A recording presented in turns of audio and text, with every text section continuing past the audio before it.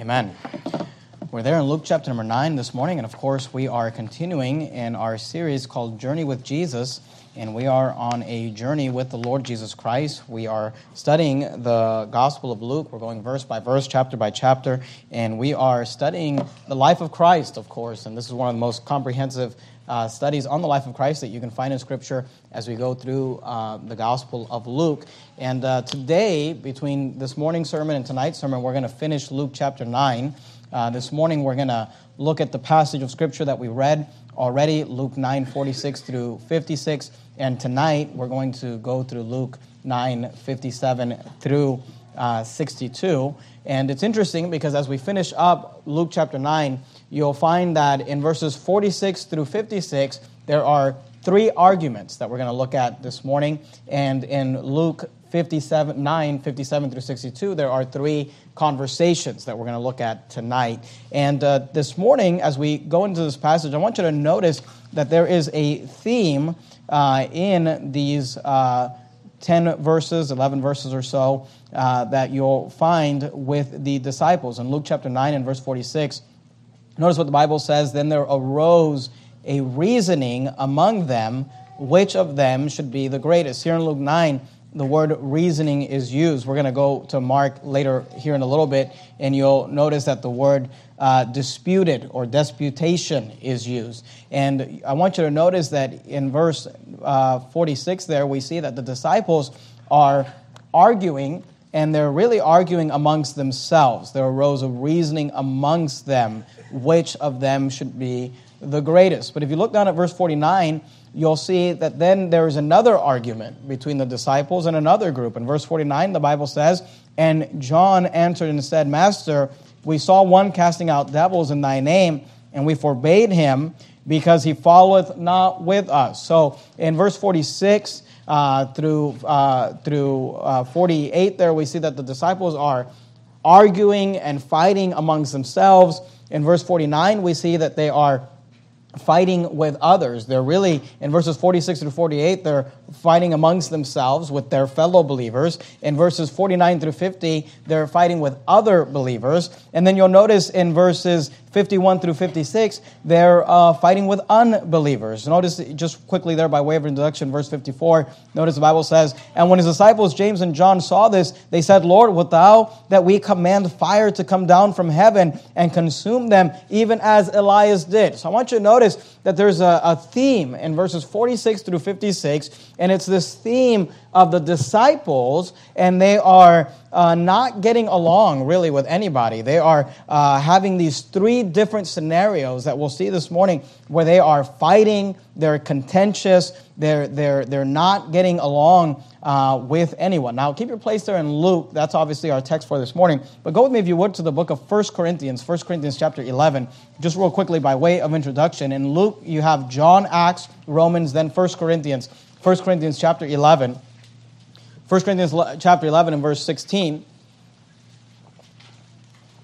And you know, sometimes you'll notice that kids, if you have children, they can be like this, where you'll have a kid, my wife and I will say, you know, so-and-so is just not having a good day. And it's this thing where everyone they get around, they're fighting with. You know, it's like they're fighting with this sibling, they're fighting with that sibling. If you have children, you'll probably have experienced this, where you have one kid come in to your room or something and say, you know, and they'll name a sibling. So-and-so pulled my hair. And then a minute later, another child will come in and name the same child. So-and-so kicked me. And then a minute later, another child will come in and name the same kid. So-and-so, you know, slapped me or something. And it's like, okay, you're not having a good day. You know, it's everyone you're getting around, you're fighting with. And I'm not talking about one kid. I mean, kids will just kind of go like this. And it seems like that's what's happening with the disciples in this passage. They're just not having a good day.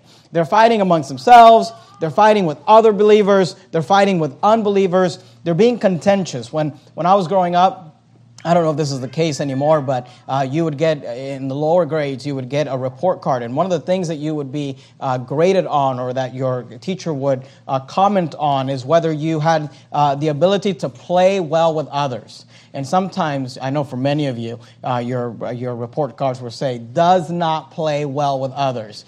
And that's what's going on with the disciples. They're just not getting along. They're not playing well with others. Notice there in 1 Corinthians chapter 11 in verse 16. 1 Corinthians 11:16, the Bible says this, but if any man, notice these words, seem to be contentious. The word contentious means that they like to fight. They're causing arguments. They're causing problems. They're likely to get into arguments. Notice what Paul says. He says, we have no such custom, neither the churches of God. Paul said, look, we as Bible-believing Christians should not be contentious. We should not be people who are just causing fights or causing problems, who are trying to pick arguments with people. We should be the type of people that are trying to get along. Now, obviously, from time to time, we're going to have to contend. The Bible says that we should earnestly contend for the faith. So there are times where we have to stand up, we have to fight, we have to stand up for what's right, of course. But there's a difference between being contentious and contending for the faith. There's a difference between being someone who's just likes to argue and fight and cause problems and debate versus someone who's standing up and earnestly contending for the faith. And here Paul tells us, look, if any man seem to be contentious, you didn't get that from Christ. You didn't get that from the example of the Lord Jesus Christ. Ye have not so learned Christ. He says, we have no such custom, neither the churches of God. Go back to Luke chapter 9. So I want to speak to you this morning on this subject of not playing well with others, not getting along sometimes. And here we see the disciples that they're just not having a good day. You know, we obviously believe in the biblical way of disciplining children, and I don't believe that timeouts are a biblical way of disciplining children. The Bible does not teach that. I'm not preaching on the home this morning, but sometimes you do have to take a kid and tell them, you need to just sit down for a while. You know, because you're just, everyone that you come across, you're just hitting them, you're fighting them, you're arguing with them, you know. And the disciples, that's the issue they're having. And you'll notice that the Lord Jesus Christ, and Luke, of course, gives us these stories back to back to emphasize the fact that they're just not getting along. And we see the Lord Jesus Christ dealing with this and trying to help these individuals. So if you're taking notes this morning, you can write these points out. Number one, we see the disciples fighting amongst themselves. We see the disciples fighting amongst themselves. And what that means is that they're fighting with their fellow believers. They're fighting with their fellow brothers in Christ. And you say, what is the reason for that? Well, notice that it's a product of pride. Luke 9 and verse 46. Notice what they're arguing about. Then arose a reasoning among them, which of them should be the greatest. They're talking along the way, and of course we know from the context that Jesus is getting ready to go to Jerusalem in order to be able to die on the cross. He's making his way there, and as they're going there to really fulfill the purpose of Christ coming to this earth, they're reasoning amongst themselves, they're debating amongst themselves which of them should be the greatest. You're there in Luke 9. Go back to Mark, if you would. Mark chapter 9. You just go back one book. Mark 9, you'll find a parallel passage of the same story. Mark 9 and verse 33. Mark 9:33.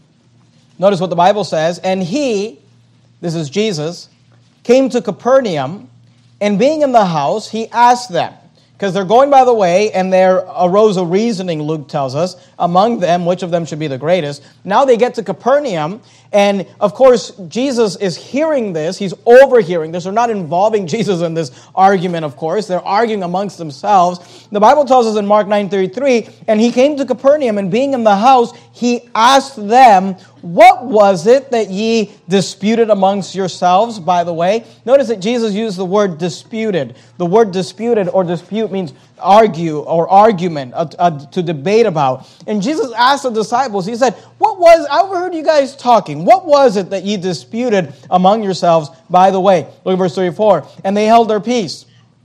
For by the way, they had disputed, they had argued, they had debated amongst themselves. Notice, who should be the greatest? So these guys are literally walking down the road and they're having an argument about, when we get to heaven, I think I'm going to be the greatest. No, you suck. I'm going to be the greatest. You know, and they're arguing and I read the Bible more. No, I've cast out more devils. No, I've won more souls to Christ. And look, before you get to start thinking the disciples are silly, get around some church people. Because this is a common thing that we often argue as a result of the product of pride. See, it is human nature to want to promote yourself. It's human nature. Look, isn't it true? Don't we all want to be admired? Don't we all want to be acknowledged? Don't we all want to be appreciated? This is something that is in our human nature, and it's something that we need to understand, that our human nature is to want to promote ourselves. Go to 3 John, if you would. It's a very small book towards the end of the New Testament. If you start at the book of Revelation and go backwards, you have the book of Jude, which is one chapter. Then you have the book of 3 John, which is one chapter. 3 John. And while you go there, let me just say this. This is why the Bible often cautions us about letting our pride get out of control. The Bible says, let another man praise thee, and not thine own lips. The Bible says, let not him, this is one of my favorite quotes, because look, we like to argue, right, about how we're the best, how we have all the ideas, we've got it all figured out. But be careful about trying to tell everybody how, no, I'm going to be the greatest. You're not that great. I'm the better X, Y, and Z, fill in the blank. I'm the better soul winner. I'm the better Christian. I'm the better this. I'm the better that. The Bible says, let another man praise thee, and not thine own lips. And one of my favorite quotes in the entire Bible is actually, one day I'm going to preach a whole sermon just out of this one quote. It's actually given by a guy that's not that great, but the quote is I love the quote, and it's this: let not him that putteth on his harness boast himself as he that putteth it off. And you say, what is that? What does that mean? Well, the context is about people going to war. And he says, look, be careful about boasting while you're putting on your harness, while you're putting the harness on the horse. You have not yet gotten on the horse. You've not yet ridden into battle. You've not yet fought the battle. Be careful about how much you boast going into battle. He said, let not him that putteth on his harness boast himself as he that putteth it off. He said, now look, once you've won the battle, once you've finished your race, once you've won the course, then you let us know how great you are. Let us know how you had all the right thoughts and ideas. But when you're going into, that's why I'm always very careful. I try to preach the Word of God to you, but and tell you, hey, this is what the Bible says for your marriage. This is what the Bible says about raising your children. This is what the Bible says about your finances. This is what the Bible says about your health. I try to tell you authoritatively what the Bible says, but I try to be very careful about, we're just raising the best children in this church. You say, why? Why don't you say that? One reason is because it's prideful to say that. Another reason is because, you know what? Let him that putteth on his harness boast himself as he that putteth, be careful about boasting himself as he that putteth off. We're still raising our children, and we're still having a marriage, and we're still living the Christian life. But these guys, they're acting as though they've already came to the end. They're like, no, it's a done deal. When we get to heaven, I'm going to get the most rewards. When we get to heaven, I'm going to be the greatest. And it's human nature to want to promote yourself, but here's what you need to understand. Self-promotion often hurts others. Because the truth is that we often promote ourselves at the expense of others. 3 John 1, look at verse 9. Notice what John wrote. He said, I wrote unto the church, but Diotrephes, who loveth to have the preeminence among them, that's the pride, notice, receiveth us not. See, Diotrephes can't promote himself and just promote himself. No, he has to hurt John in the process of promoting himself. Diotrephes, who loveth to have the preeminence among them, receiveth us not. So we see that this argument of the disciples amongst themselves, it's a product of pride. We often, as human beings, want to promote ourselves, and our promotion of selves will often hurt others in the process. Go back to Luke chapter 9. Luke chapter 9. While you turn there, let me just read this verse, Proverbs 13:10. Proverbs 13:10 says this, only by pride cometh contention. Only by pride cometh contention. Look, mark it down. Anytime that we engage in any sort of contention, anytime we engage in any sort of argument, anytime we engage in any sort of debate, just mark it down, pride is involved. One or two or all members involved are allowing pride to enter into them, because the Bible says only by pride cometh contention. So if you're arguing with your spouse, just realize pride is playing a role. You're arguing with your kids, pride is playing a role. You're arguing with your coworkers, you're arguing with your boss, you're arguing with your pastor, you're arguing with your neighbors, you're arguing with fellow church members, whatever it is, just realize whenever we are engaged in contention, pride is present. Now, maybe it's just pride in one individual. Usually it's pride in both individuals, because the Bible says only by pride cometh contention. So we see that the disciples, they're fighting amongst themselves with these fellow believers, and it's a product of pride. It's human nature to promote yourself, and they're promoting themselves. They're disputing among the way, arguing about who should be the greatest. Now, I want you to notice Jesus responds to this. He sees their product of pride, and Jesus responds with an example of humility. Notice Luke 9 and verse 47. And Jesus, perceiving the thoughts of their hearts. Aren't you thankful that Jesus is not just a man? He is God in the flesh. He asked the question, but he doesn't need to ask the question. He already knows what they were arguing about. Jesus, whenever he asks, he already knows the answer before he asks the question. And Jesus, perceiving the thoughts of their hearts, notice what he does. He took a child and set him by him and said unto them, Whosoever shall receive this child in my name receiveth me. And whosoever shall receive me receiveth him that sent me. Now I want you to notice, we're going to come back to that statement here in a minute, but I want you to notice why Jesus took a child and set him, the child, by the Lord Jesus Christ. And he takes his child because the disciples are fighting amongst themselves. Which should be the greatest? They're fighting about, no, I'm going to be the best. No, I'm the best. No, I'm the best. And Jesus takes this child as an example of humility, and he says, look, the Bible says he took a child and set him by him. Look at the last part of verse 8. For he that is least among you all, the same shall be great. See, we have this example of humility. Go back to Matthew chapter 18. You're there in Luke, just go backwards. Mark, and then Matthew chapter 18. Matthew 18, we have the parallel passage, Matthew 18 and verse 44. Notice what he says in Matthew 18 verse 4. The Bible says, Whosoever, this is Jesus again, taking a little child and setting them in front of the disciples who are arguing because of pride. And here's what Jesus says, Whosoever therefore shall humble himself as a little child, the same is the greatest in the kingdom of heaven. And you say, what is it that Jesus is teaching with this example of humbling yourself as a little child? I want you to notice that in Matthew 18, the Bible emphasizes the fact that it's a little child. It's not a teenager, all right? It's a little child. And I believe that he's probably referring to like a toddler, a 3-year-old, a 4-year-old. And he's using this child as an example because the truth is this about little children. When we're talking about 2-year-olds and 3-year-olds and 4-year-olds, don't they just naturally submit themselves? And you say, you don't know my 2-year-old. I'm not saying that they're not well behaved. Obviously kids need to be spanked and all that. But what I'm saying is children have no problem, asking you to hold them, asking you to get something for them, asking or demanding that you do something for them. Why? Because they have no problem with the idea that they are helpless and that they need help and that they can't do it on their own. And in fact, as your children get older, sometimes what you need to do is start teaching your children, hey, you're not a baby. You can do this yourself.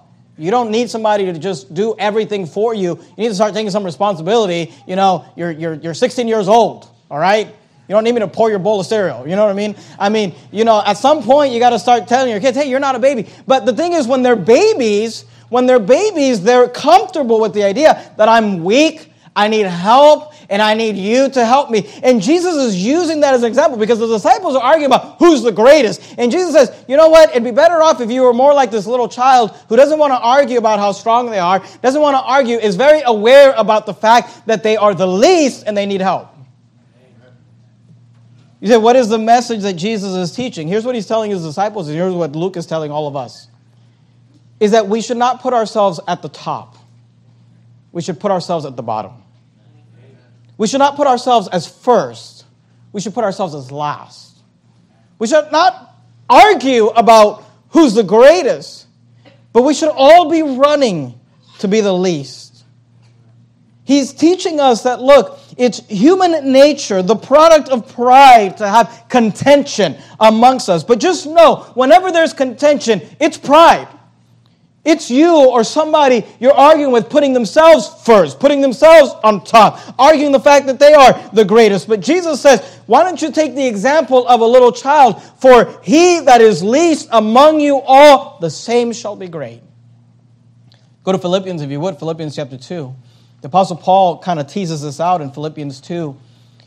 I'd like you to see it, Philippians chapter 2 and verse 3. You're there in Luke. You can go past John, Acts, Romans, 1st, 2nd Corinthians, Galatians, Ephesians, Philippians. Luke, John, Acts, Romans, 1st, 2nd Corinthians, Galatians, Ephesians, Philippians. Philippians chapter 2.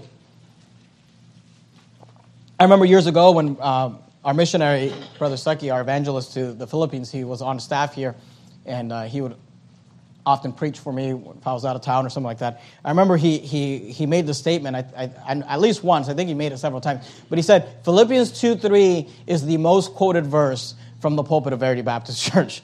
And it's a verse that I would just often be quoting and going back to, and I want you to see it today, because it's really about life. It's about our life and our relationship with others. Philippians 2:3. Notice what Paul said. He said, let nothing be done through strife. What's strife? Contention, arguments, through not getting along. Or, notice the connection, vainglory. What's vainglory? Pride. Why does Paul connect strife and vainglory? Here's why. Because by pride cometh contention. Because only by pride cometh contention, the Bible says. Because often when we are fighting and arguing and debating, it's a result of our pride. Let nothing be done through strife or vainglory. Here's what he says. He said, instead of having strife and vainglory, here's what you should have. He says, but in lowliness of mind. What does that mean? It's referring to humility.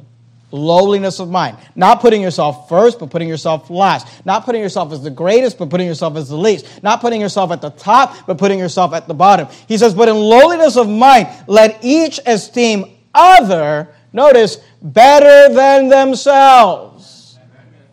That's the example of humility. The example of humility. Go back to Luke chapter 9.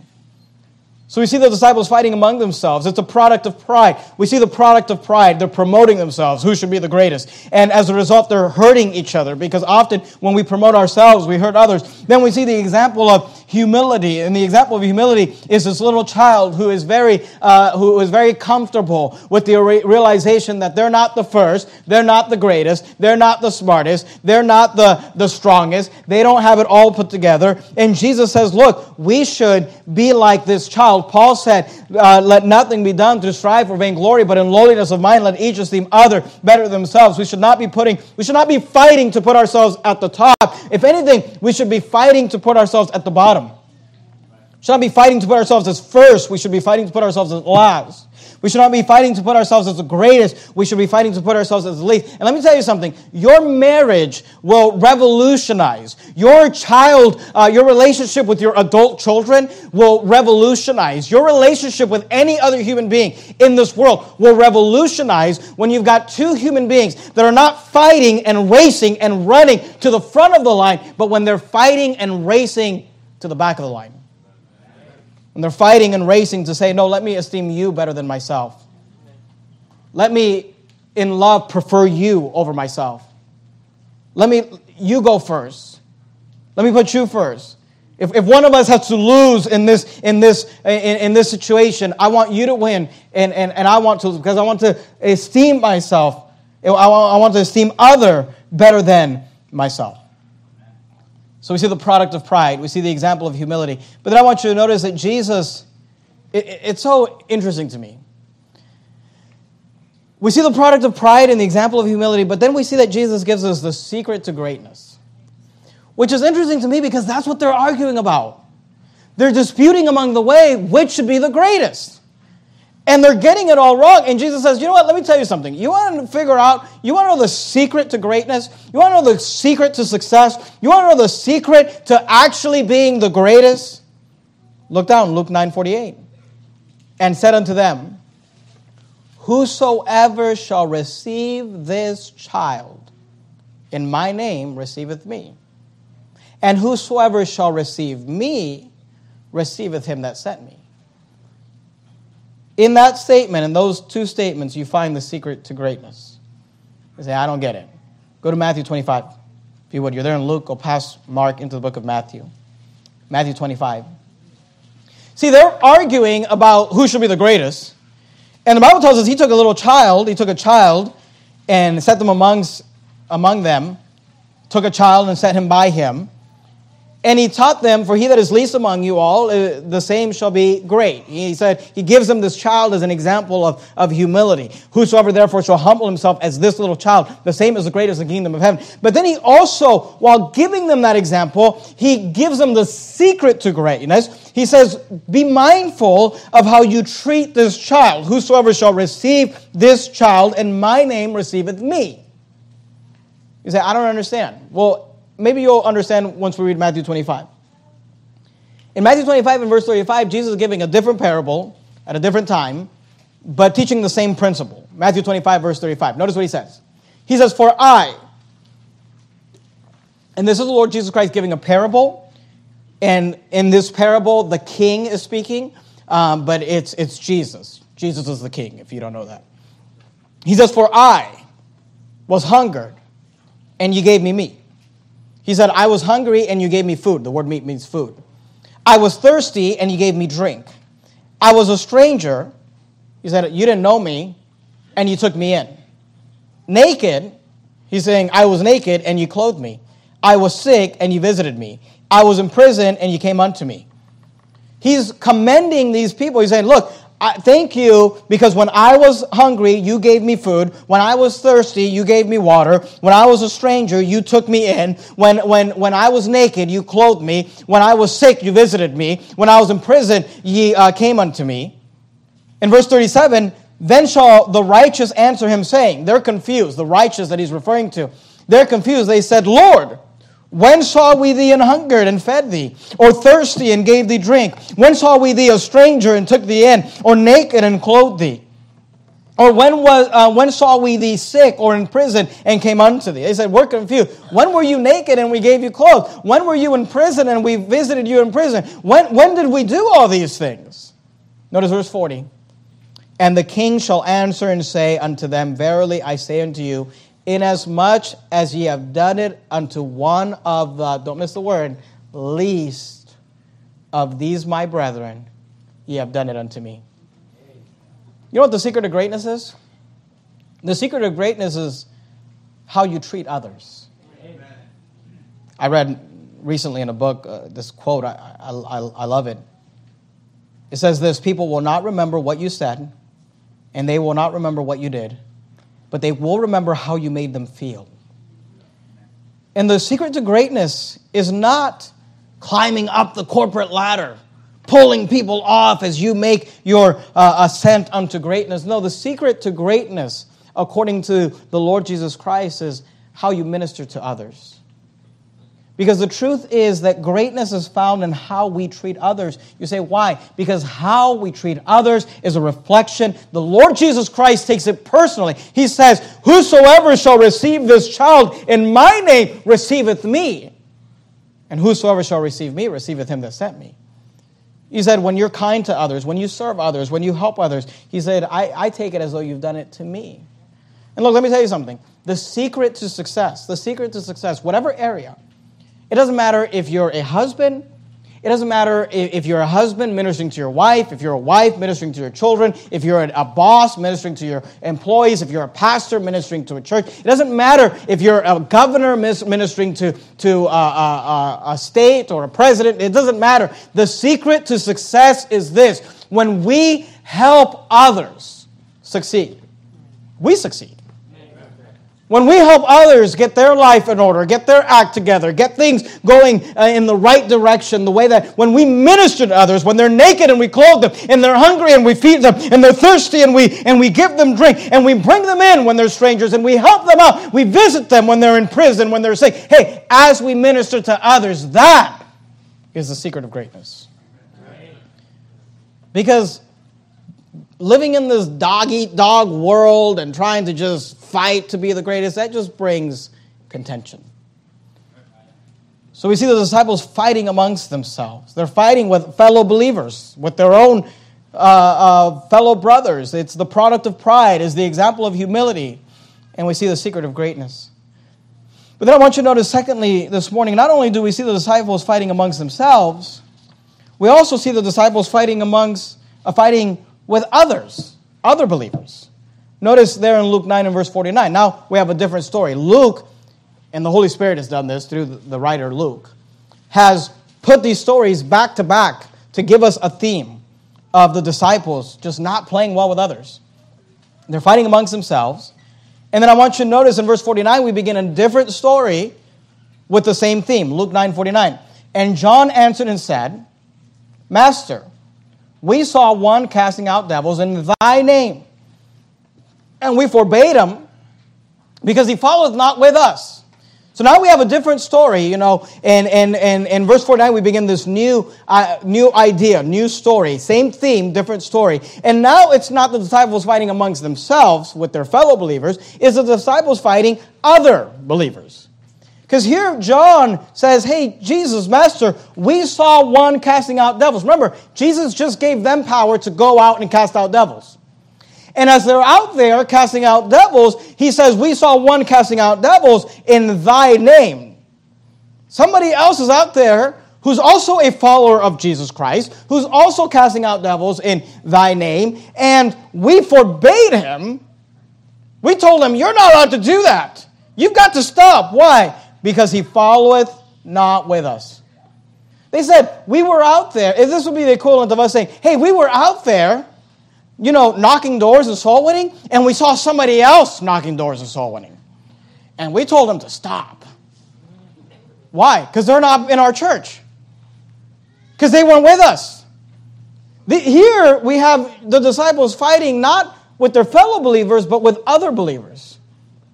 And look, again, we see that this is human nature. It's human nature to take the attitude that we're the only good ones. It's human nature to want to form cliques. It's human nature to want to exclude those who are not within our circle of, cliques and friendships and influence. It's human nature to want to just fight with other people that are not. And it's interesting because this is highlighted in other places in Scripture. You're there in Luke chapter 9. Go to Numbers in the Old Testament if you would. Numbers chapter 11. In the Old Testament you have Genesis, Exodus, Leviticus, Numbers. Numbers chapter 11. Do me a favor when you get to Numbers, put a ribbon or a bookmark there because we're going to leave it and we're going to come right back. Numbers chapter 11. And look, this can happen with other believers outside of our church. And it can also happen just within a church. A church itself can divide itself into these little groups and cliques. The Apostle Paul talks in Corinth about the fact that they are carnal and they are contentious. He says, I hear that there are contentions among you. And he talks about the fact that the people have divided themselves into these groups. He says they're saying that some are of Paul and some of Apollos and some of Cephas. And they're divided themselves into these groups. And it's human nature to take this attitude that says, we're the only good ones. No one else is good. Everyone else is bad. And to want to exclude those that are not in our group or in our clique or in our camp. Go to Numbers 11. Look at verse 27. Here's another story with the same concept. Numbers 11:27. And there ran a young man and told Moses and said, Eldad and Medad do prophesy in the camp. So someone runs up to Moses, the prophet of God, and they're telling Moses, hey, there's these two guys, Eldad and Medad, and they're prophesying in the camp. Notice verse 28. And Joshua, the son of Nun. By the way, Joshua was a great man of God. I mean, at this point, he's ministering to Moses. He's not the leader. Obviously, he's the servant of Moses. But Joshua goes on to become a great man of God, a great leader. But I want you to notice it's human nature. And Joshua, the son of Nun, the servant of Moses, one of his young men answered and said, my Lord Moses, forbid them. I mean, he sounds like the disciples, right? Forbid them. You're the prophet, Moses. You're the one that prophesies. Don't let Eldad and Medad prophesy in the camp. Forbid them. And here we have John. Keep your place there in Numbers. Go back to Luke 9. We have John saying, we saw one casting out devils in thy name, and we forbade them because he followeth not with us. And look, it's human nature to want to exclude those that we perceive as not being in our camp. And look, please understand something. And I don't know if you'd agree with this, but this is how I feel about it. and it's not because of me, but I believe that Verity Baptist Church is the greatest church on planet Earth. I mean, I think that this is the best church. Literally, my wife and I set out 12 years ago to start the kind of church that we would want to be a part of. And I believe that God has brought us, obviously all of you, and God has brought us the right people and the right ingredients to just have this amazing church called Verity Baptist Church. And I believe that this is the greatest church. I believe that you're the greatest people. I think you could probably have a better pastor, but I'm working on that. But I think this is a great church. With that said, let me say this: I don't believe that this is the only church. And you say, oh yeah, well there's other New IP churches. No, I don't even think this is the only good church in Sacramento. Look, I believe that there are other, even good churches, even in the same city. Now, are they as cool as us? No. Are they as awesome as us? No. Are they as great as us? No. Are they wrong on some things? Absolutely. But are they believers and saved and right with God and followers of the Lord Jesus Christ? Yes, they are. And I don't think that it's our job to go and just pick fights with other believers. You say, well, they're in a different camp. I understand that. But you know what? Let them do what they're going to do if they're serving God. Amen. Notice the response from Jesus, Luke 9 and verse 50. In verse 49, John answered and said, Master, we saw one casting out devils in thy name, and we forbade him because he followeth not with us. Verse 50, and Jesus said unto him, Forbid him not, for he that is not against us is for us. Now you say, well, how do you know these guys were good guys? Well, here's how we know, and I won't take the time to go through this. But in another passage, Jesus states that those that are not scattering with us are against us. So the fact that he says, hey, these people, they're not against us, Jesus knew who they were talking about, and he said, those are good people.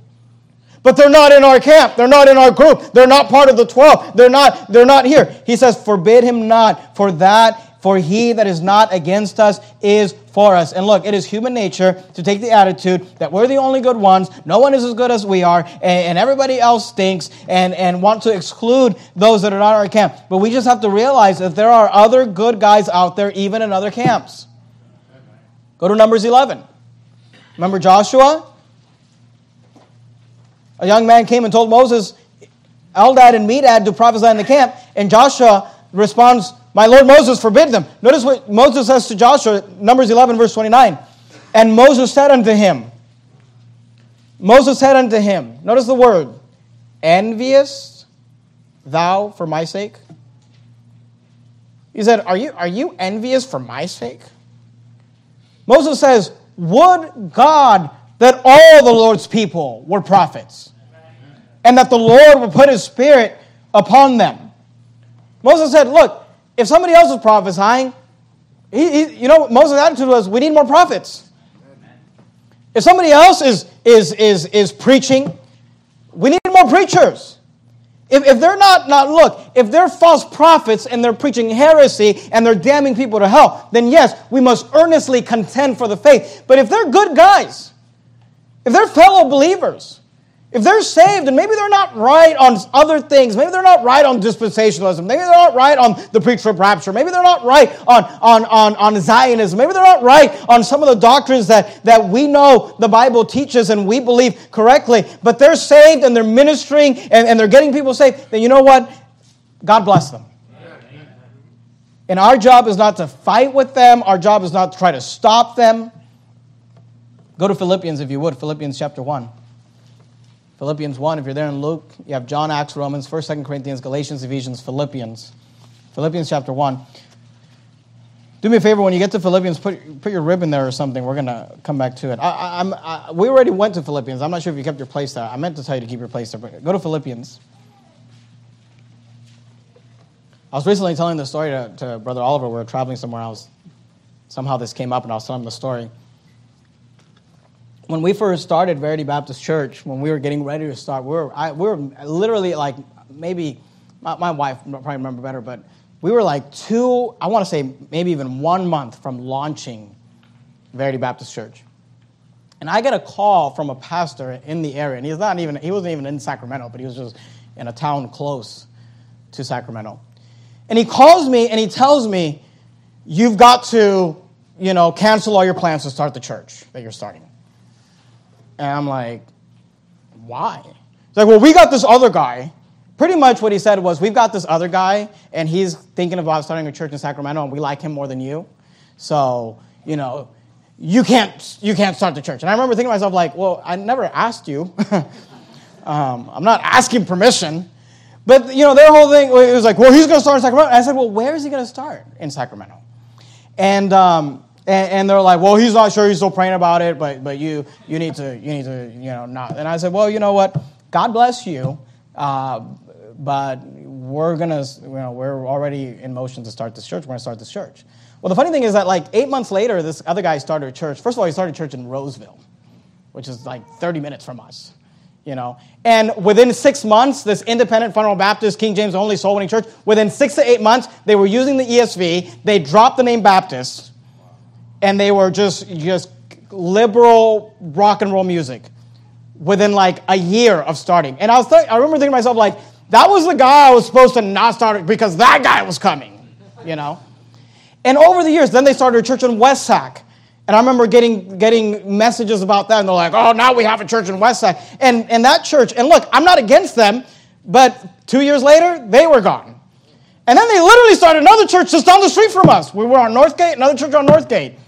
And I'm just saying, we're here 12 years later. We're still here. We've made it through persecutions. We had 106 soul winners or something out yesterday. And when you say, what's your attitude towards those other churches? My attitude is not. I remember when we were starting, one of the things my dad has given me a lot of wisdom through the years. I remember when we were starting Verity Baptist Church, he told me, because we were talking about the fact, this pastor called me, told me, and what my dad said to me was, never get envious and never get insecure of other churches.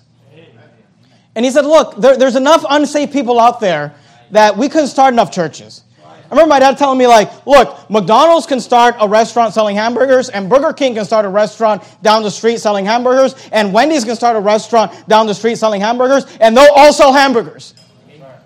And he was just saying, look, it doesn't matter if they start a church in West Sac. It doesn't matter if they start another church in Natomas.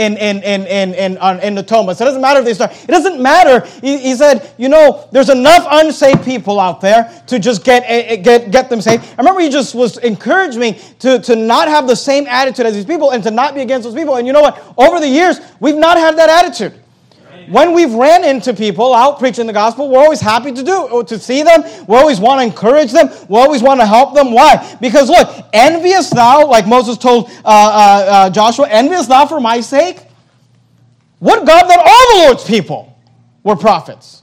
We need more preachers. We need more churches. We need more soul winners. And look, maybe they're not in our camp, and maybe they don't even like us. But if they're serving God and they're getting people saved, then praise God for them. And it's human nature to want to take this attitude. And look, you say, what about the old IFB? The old IFB still doesn't like me. And you say, how do you feel about them? I love them.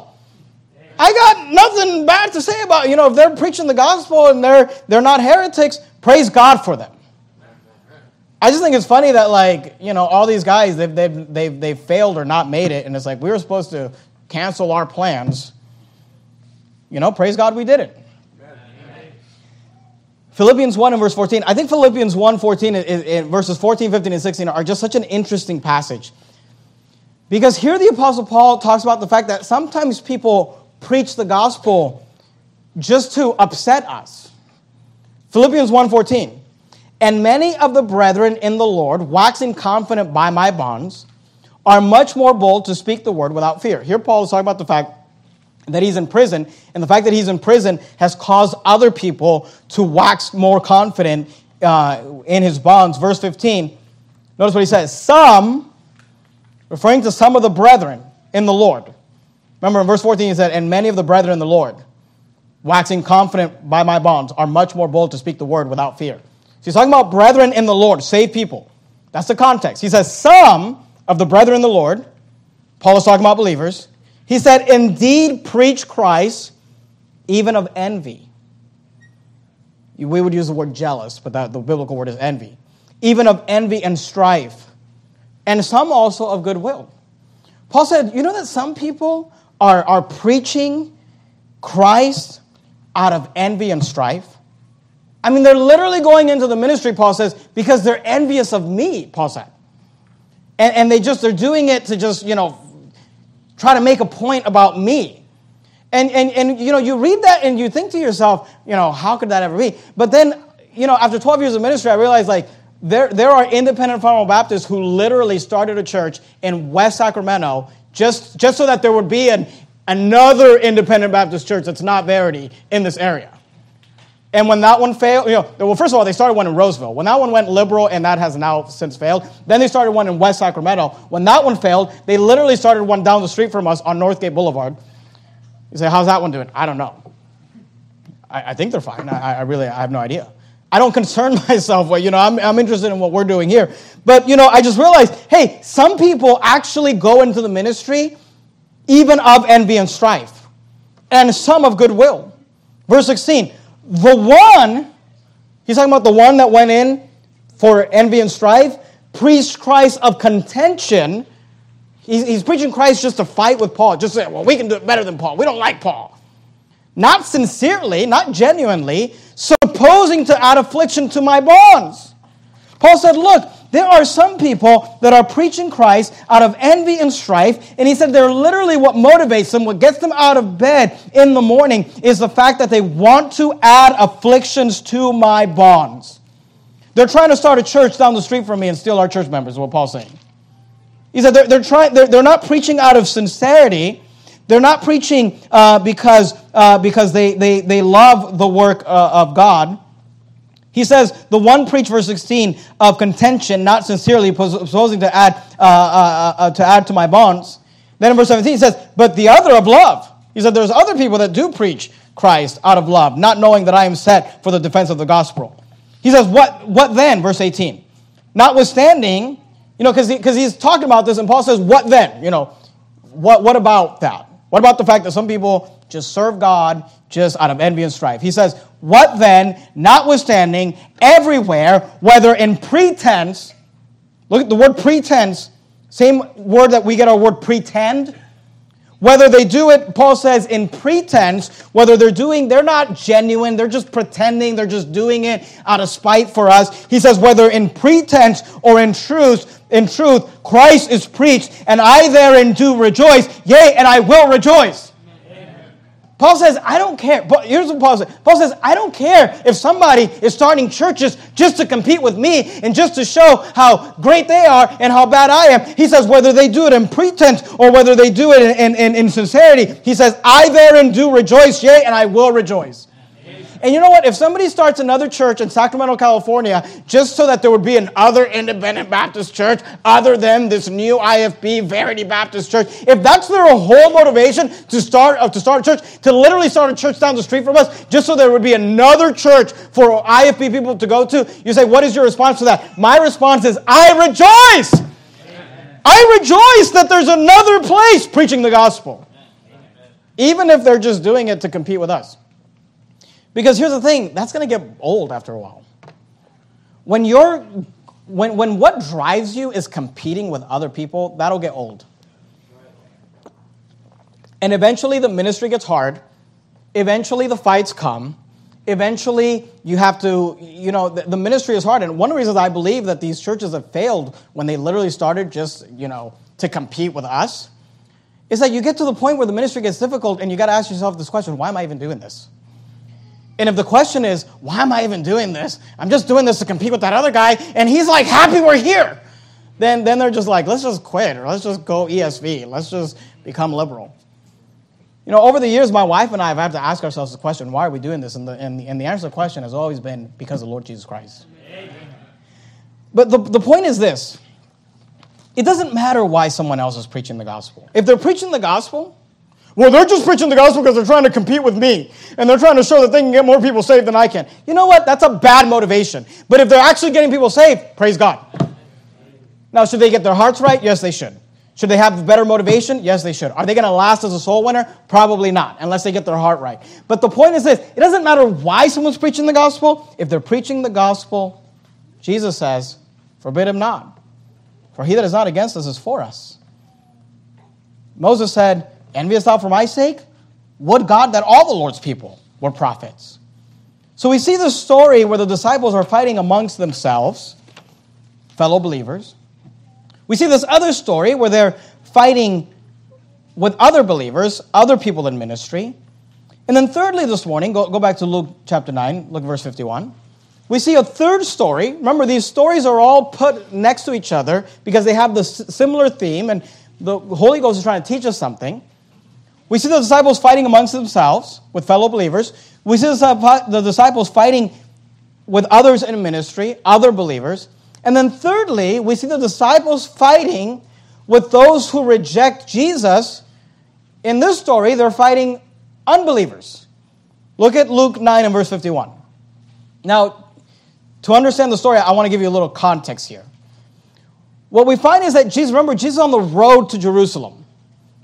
And he's going from Galilee. If you look at one of those Bible maps at the end of your Bible, you'll find that the way that the nation of Israel is separated, you have the northern part of Israel and the southern part of Israel. Judah and Jerusalem are in the southern part of Israel. The majority of Jesus' ministry has happened in the northern part of Israel, in the part that is known as Samaria and Galilee. He has been preaching around the Sea of Galilee. He's been in the towns around Galilee. He's making his way down into Jerusalem, and as a result of that, he has to go through this region called Samaria.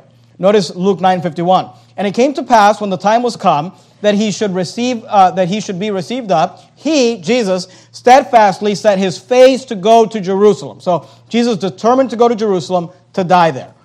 Verse 52. And sent messengers before his face, and they went and entered into a village of the Samaritans to make ready for him. So as Jesus is on his way to Jerusalem, he decides to stop in Samaria on his way to Jerusalem, and he sends messengers before his face, before him, to enter into the village of Samaria. Why are they there? Last part of verse 62, to make ready for him. So he sends some staff guys down first to, get a hotel and get things situated because he's coming with the disciples. He's got this group. They're going to stop in Samaria. Look at verse 53. And they, the Samaritans, did not receive him. Why? Why did they not receive him? Here's why. Because his face was as though he would go to Jerusalem. You say, well, what? I don't understand what's going on here. And I'm going to take a little bit of time to explain this because this is going to set us up for tonight as we continue and finish up Luke 9. So I want you to understand this. Go to John chapter 4 if you would. John chapter 4, just real quickly. We'll be done in 18 minutes. And I'm saying, John 4. We'll be done soon, all right? You just move quickly. John 4:9. Jesus, the Samaritans reject him because of the fact that he would go to Jerusalem. Now, just to give you a little bit of background information, there is bad blood between the Samaritans and the Jews. John 4:9, remember the famous story of the woman at the well, the woman of Samaria? John 4:9, then saith the woman of Samaria, this is the woman at the well speaking to Jesus, then saith the woman of Samaria unto him, how is it that thou, because Jesus walks up to this woman and says, give me some water from the well. So she responds, how is it that thou, being a Jew, askest drink of me, which am a woman of Samaria? For the Jews have no dealings with the Samaritans. Okay, so the Jews and the Samaritans, they don't like each other. All right? Look at, and one of the major contentions of why they don't like each other is because of their religion. And I don't have time to get into this, but let me just quickly try to explain this for those of you that like this type of stuff, all right? The Samaritans are the half-breeds. If you remember when the nation of Israel was divided into the northern kingdom and the southern kingdom, the northern kingdom was taken over by the Assyrians. The southern kingdom ended up being taken over by the Babylonians. The Babylonians, the way that they took over is that they took the people out of Judah and took them into Babylon and different things. What the Assyrians did is they brought their people into the land and they occupied the land and they mixed themselves in with the people of the northern tribes. So the people of the northern tribes ended up being mixed with the Assyrians. And so the Jews of the southern kingdom of Israel ended up looking at them as half-breeds, half-Jews, and they did not like them. All the way back to the book of Nehemiah. If you read, I was just reading Nehemiah this week, and if you read the book of Nehemiah, you'll see that those that are from Assyria that are living in the northern kingdom, they come to Nehemiah and say, hey, we want to help you build the wall, and we want to help with the things you're doing. They tell Nehemiah and Ezra reject them because of the fact that they don't have a lineage that goes back because they were mixed. So there was bad blood between these Samaritans, even all the way back to Ezra and Nehemiah. And these people, they worshiped the Lord, but they kind of got stuck on the first 5 books of the Bible: Genesis, Exodus, Leviticus, Numbers, Deuteronomy. And they pretty much rejected everything that comes after what's known as the law or the Pentateuch. Now, the reason I'm explaining all this is because the first 5 books of the Bible do not mention Jerusalem. Jerusalem did not become the capital city of the nation of Israel until the King David.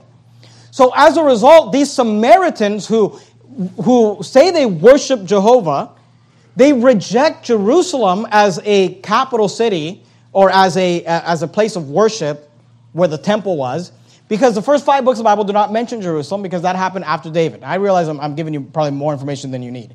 But that's the context that you read John 4:20, when the woman at the well says, "Our fathers worshipped in this mountain." Because she's saying, we don't believe in the southern kingdom of Israel, going, "Our fathers worshipped in this mountain, and ye say," this is the woman saying to Jesus, "that in Jerusalem is a place where men ought to worship." That is the difference. One of the major issues between the Samaritans and the Jews of the southern kingdom is that the Samaritans rejected Jerusalem as a place of worship, because they really only take the first 5 books of the Bible, which don't mention Jerusalem at all, but they do mention 2 mountains in northern Israel, Mount Ebal and Mount Gerizim. And again, I realize I'm going too far into this, but some of you who actually read your Bibles know what I'm talking about, and you like this. All right. Go back to Luke 9. They reject Jerusalem. So what happens is when Jesus shows up, his disciples, they're like, "Hey, we need to stay in Samaria." And they're like, "Great, how long are you staying?" And they say, "Just a night or 2 because we're on our way to Jerusalem." Well, those are like fighting words to the Samaritans because they reject Jerusalem as a place of worship. Remember the woman at the well? "Our fathers worship in this mountain, and ye say that in Jerusalem is a place where men ought to worship." So, as a result, Luke 9:53, they did not receive him because his face was as though he would go to Jerusalem. So they said, "Jesus, if you're on your way to Jerusalem, then you can't stay here.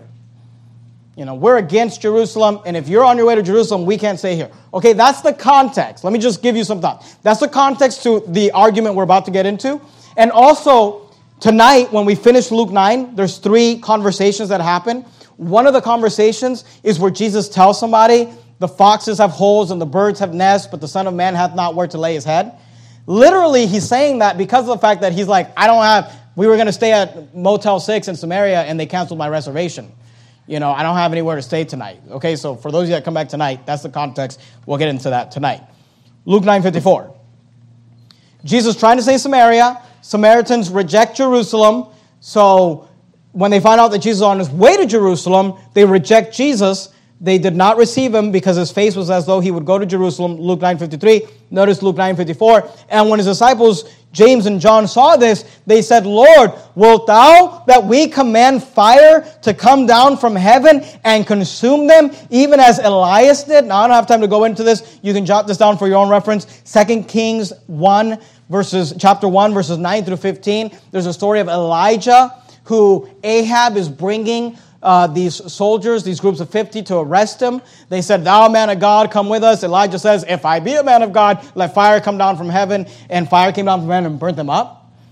And then Ahab sends another group of 50. They said the same thing. "If thou man of God, come with us." He says, "If I be a man of God, let fire come down from heaven." Fire comes down from heaven and burns them. Then the third group, the guy got a little smart and he says, "Please don't burn us up. Have mercy on us," and whatever. That's the story that's being referenced here. Okay? Elijah's literally having enemies come to kill him, and God protects him by sending fire down. And John and James are equating the fact that they had their reservations canceled to that story. And they're saying, the Bible says in verse 54, "And when his disciples, James and John, saw this, they said, 'Lord, wilt thou that we command fire and come down from heaven and consume them, even as Elias did?'" Verse 55, "And he turned and rebuked them and said, 'Ye know not what manner of spirit ye are of.'" He said, "For the Son of Man is not come to destroy men's lives, but to save them." And they went to another village. See what happened here?